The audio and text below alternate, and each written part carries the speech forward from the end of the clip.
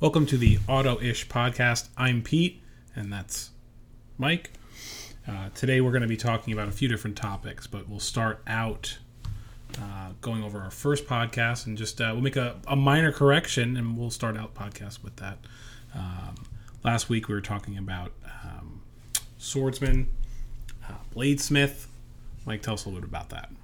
Yeah, just wanted to make a little correction on last week, and before I start that, I just want to say, tell everybody how much fun I had making episode 1. It really was a fun experience, and I'm looking forward to many more episodes. And wasn't really sure what to expect, but I have to say I really enjoyed it. So I hope you all did as well. So the correction that Pete's referring to is in episode 1, I'd referred to an episode on Tim Ferriss, and at the time I didn't know the episode number and kind of misquoted the whole thing, so I wanted to just go over that real quick. For all of you that want to check it out, it's Tim Ferriss's episode 236, so it goes back a ways, and the guy's name is Carter Murray, and he's a 17th century bladesmith. Mm-hmm. And I had said 7th generation swordsmith or something crazy like that, but you get the gist. But I just wanted to make that correction because it's a really great episode, and I think anyone who's interested in that type of stuff should go back and give it a listen. So episode 236, Tim Ferriss, and I now have a pop filter, so I feel like a pro. So it looks good. You got the arm going. Oh yeah, man, I'm all set up. That's awesome. So this week we're going to talk a little bit about one of the more interesting podcasts that Joe Rogan's done. He's done a whole bunch of really fascinating interviews. He's a very engaged listener. He finds very unique guests, whether it be comedians to politicians, and sometimes it's these lesser known guys. So Nick Yarish, really interesting story. Mike brought this to my attention, listening to it in the car, and I'm not going to lie, I had to pull over there for a few minutes and just kind of regroup. I had to wipe some tears away. It was a tough story. It's a tough interview, and I hadn't heard anything about this. As I told the story about listening to the podcast, I found other people were aware of this story. I had never heard of it though. And just so everyone knows, it's Joe Rogan's podcast, episode 1171. And Nick was convicted of murder, rape, and abduction. I believe it was in the 80s, like mid-late 80s, something like that. And in an effort to try and get out of a lesser charge, I believe he pled guilty or was kind of coerced into admitting some guilt in this case. And after 22 years on death row, was finally acquitted with DNA evidence, and it's a pretty amazing story. And what had kind of moved me about the story, and why I told Pete I thought he should listen to it, and the rest of you out there as well. He spent a lot of time, obviously, in solitude. He spent a lot of time reading books. He read over 9,000 books. And at the age of 7 had head trauma and had a speech impediment as a result, and worked very diligently to try and to work on his speech, and was very eloquent, very well spoken, and just a very depressing story, but I think a really empowering story as well in some ways. Yeah. I mean, he had been through so many different trauma throughout his life. In that first prison that he was in was before the rape and murder accusation. He had been in jail for a stolen car, and that particular prison, no talking. You weren't allowed to have a conversation of any kind, not with anybody or yourself. Right. And they said that he was for 2 years, which is crazy to think about. Especially, as he describes himself, he was kind of a rambunctious, energetic kind of, he says it himself, kind of like a stupid kid. Yeah, a know-it-all brat. Right. And I think he actually said at one point he got in trouble because he sang himself Happy Birthday. Right. Yeah. And he said he took a beating for it. A really interesting story. The thing I found most compelling in that, right, so you had mentioned the speech impediment and overcoming it and how he did it. And he said he read over 9,000 books and, he wanted to be able to speak eloquently at his execution, which just the thought of that is, heartbreaking, as an innocent man. But in the podcast, he's crying, right? Oh, he's overcome. And he says to himself, like, I don't want to cry anymore. And he stops. Yeah. And, that mental ability to kind of overcome that. And then Joe's like, well, why are you crying? Like, what? It's okay. You don't have to cry, but why are you crying? Yeah, he said, go ahead, cry. It's all right. I mean, and God, he were on death row for 22 years. It's okay. Yeah. You can cry. And he says to Joe, like, I'm feeling emotional because I can see in your eyes how it's affecting you. That's why I said, like, he's such an engaged listener, Joe Rogan is, and he could see that, and that was an interesting observation, that here's this guy talking about these horrible things that have happened in his life, like, just over and over again, and his concern was, he's putting Joe through some of it. He was. Yeah, absolutely. He wanted to stop crying because he wanted to stop, bringing Joe down. Basically, right. Is what he was getting at. Right. Yeah. Which is really kind of an amazing level of empathy. Yeah. Yeah. And then I haven't watched it. Did you watch the Netflix? He said that there was something 13. I don't remember that. I didn't, and I do remember mentioning something. I think somebody was doing a documentary which I think Nick had an issue with or something, but but I haven't. Really, that's the first exposure I had to Nick, and I haven't watched anything else yet. Right. But I probably will. Yeah. There was something else. He was saying that there might be a major motion picture kind of, acting out his story, which I haven't seen that come out yet. But certainly an interesting character. It'd be interesting to see how they bring him to life, whether it be in a documentary or in a kind of more dramatized version of it. I don't know how you make his story more dramatic than it already is. It would be hard to do that. Yeah, it's pretty amazing, and I think, the one part of the story which was amazing to me as well.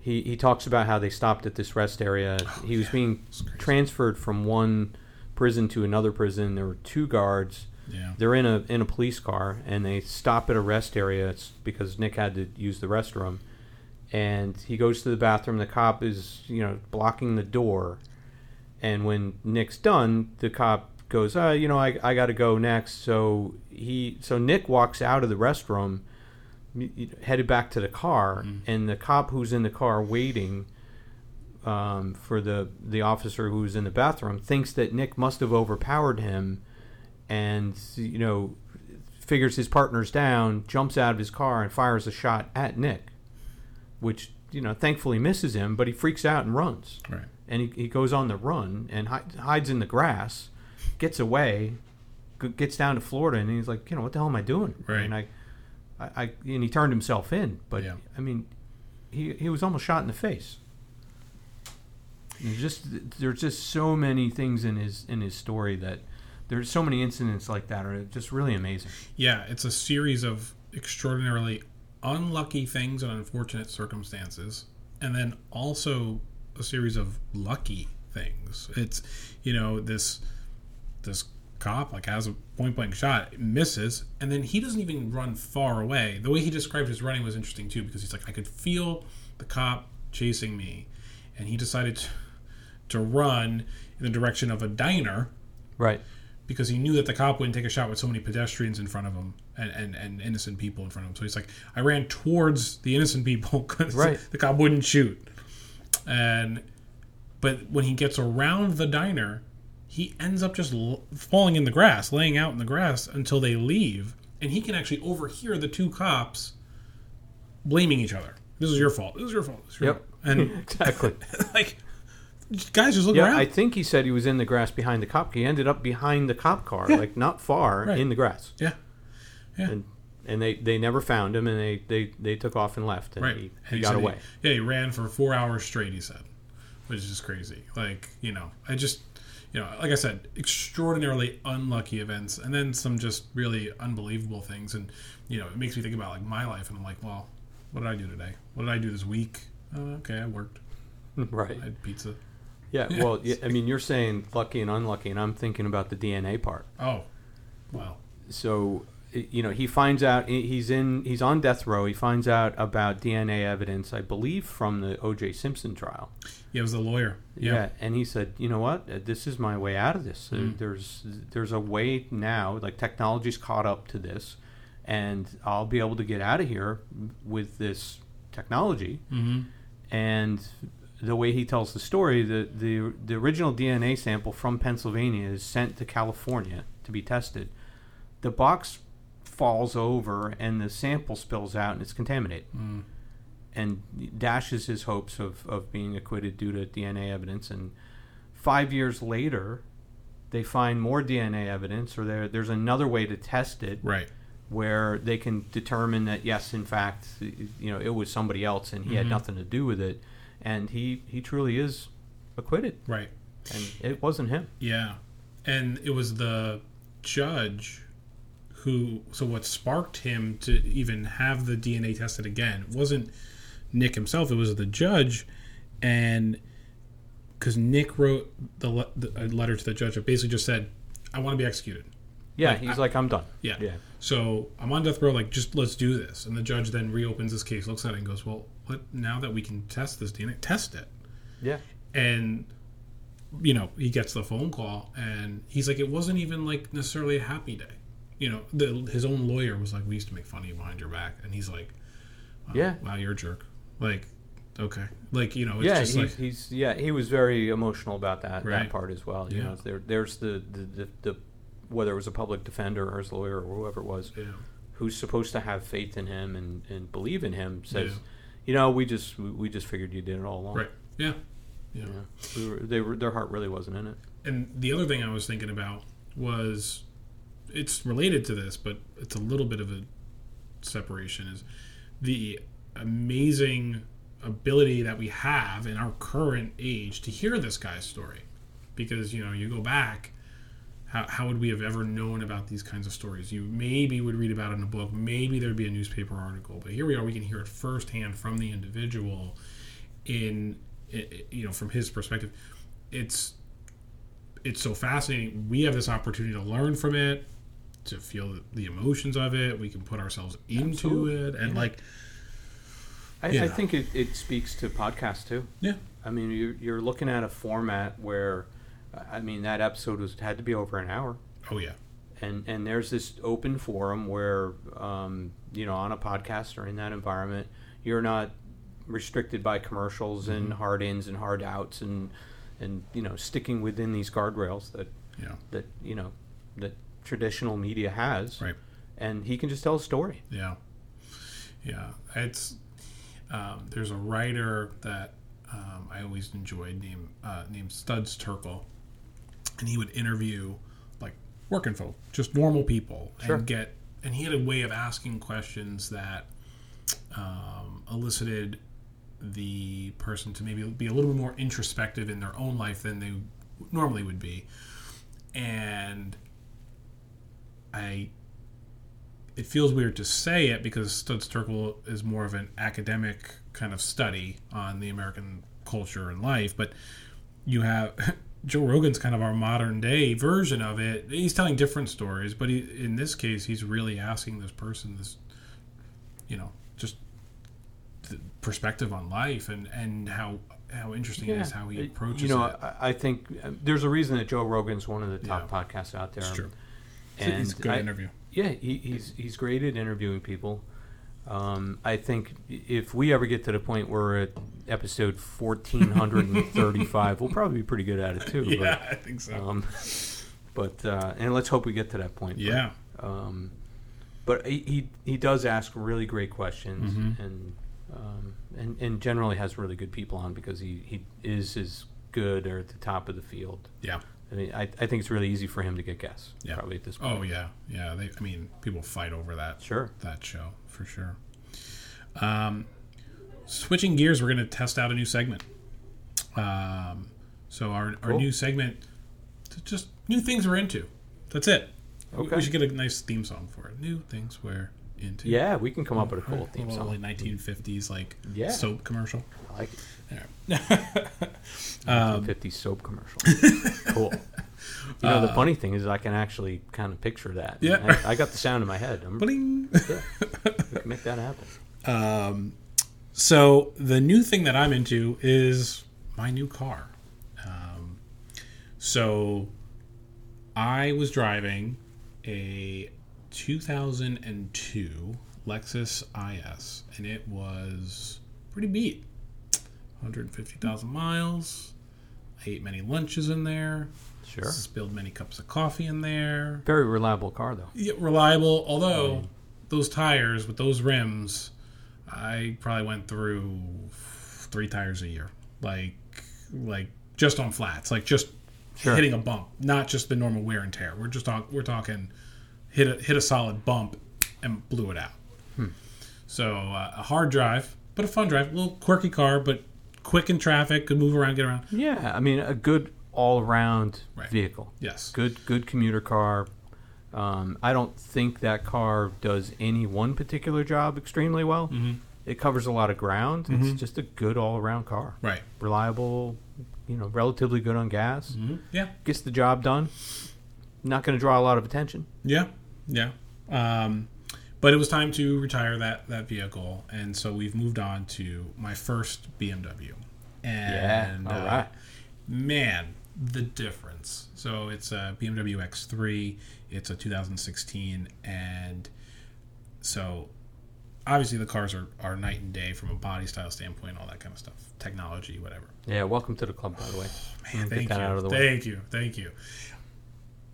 The most striking thing about it is what a quiet drive it is. Absolutely, they're all like that. I Yeah. mean, most of the models are in the lineup are like that, but yeah. Yeah, in New Jersey, we're constantly surrounded by traffic and cars and this and that, whatever. I tell you, one of the quietest places in my life is now my car, which was never the case. Yeah, yeah, they're very known for that, and that's and I'm sure you'll mention this as well, but people have a tendency to drive faster in them. They really don't realize how fast they're going. Yeah. Not just because the cars handle so well, but they are quieter. Mm-hmm. And that reference, that frame of reference that you would typically have in a car, that wind noise is just not there. Right. 100%. My brother-in-law and I were driving to the Giant game a few weeks back, and threw it in sport mode, threw it in manual, and we hauled, and it just went. It was great. I mean, the other thing that really stands out is the braking. For such a size increase in car, I would have thought I would have lost something in terms of a brake.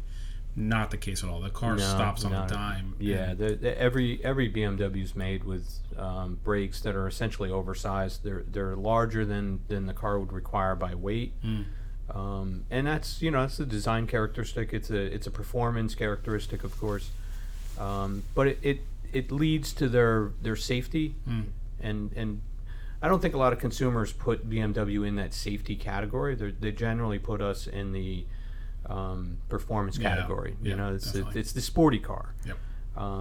But it's always been a very safe car, and it starts with the brakes. It starts with that active safety stuff first.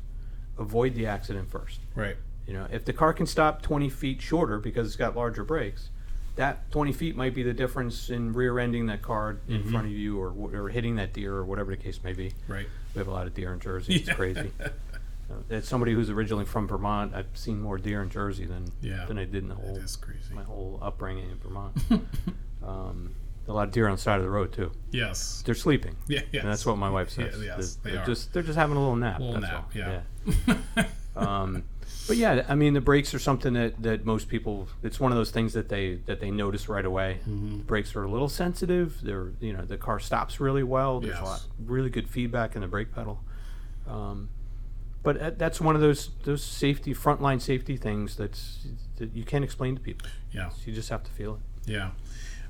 As we get into this segment and do more versions of it, I'm sure the things we're into will get a little quirky and a little weird, and sometimes. Oh, no doubt. But I think we'll always come back to talking about BMWs at the end of the day, and that'll be always a new thing that we talk about. So.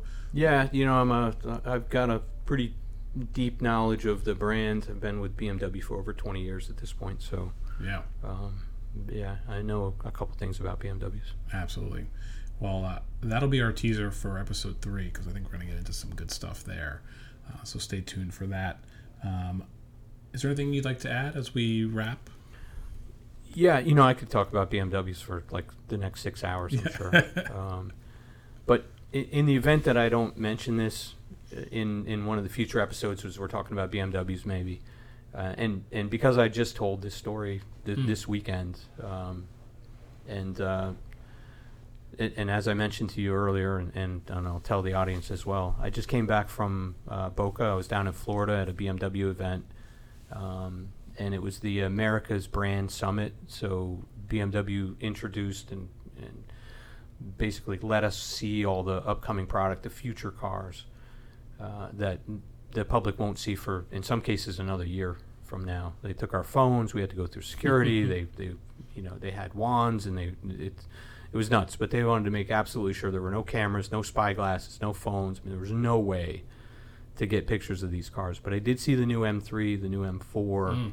I had a chance to see the new 2 Series Grand Coupe, which is coming out very soon. Actually, we'll have that in another month. That'll be out in February of 2020.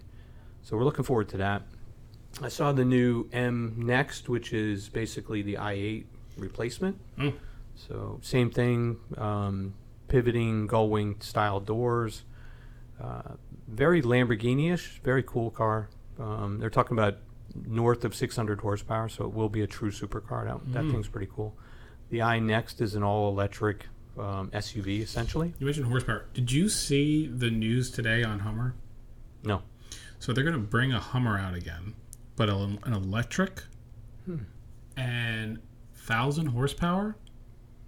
Yeah, that wouldn't surprise me. I mean, electric motors are capable of a tremendous amount of horsepower, primarily torque. I mean, they're capable of instantaneous, just gobs of torque. But it's just surprising, like a car that's going to be that big to beef it up that much, and then it's like 0 to 60 in like 3 seconds, 2.8 seconds, whatever. Well, I mean, it's the same thing as the Teslas. I mean, they're capable of just it's crazy, insane blistering 0 to 60 times. Yeah.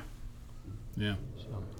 Well, I want to hear more about the cars you saw at BMW. Let's save that for episode 3. Cool.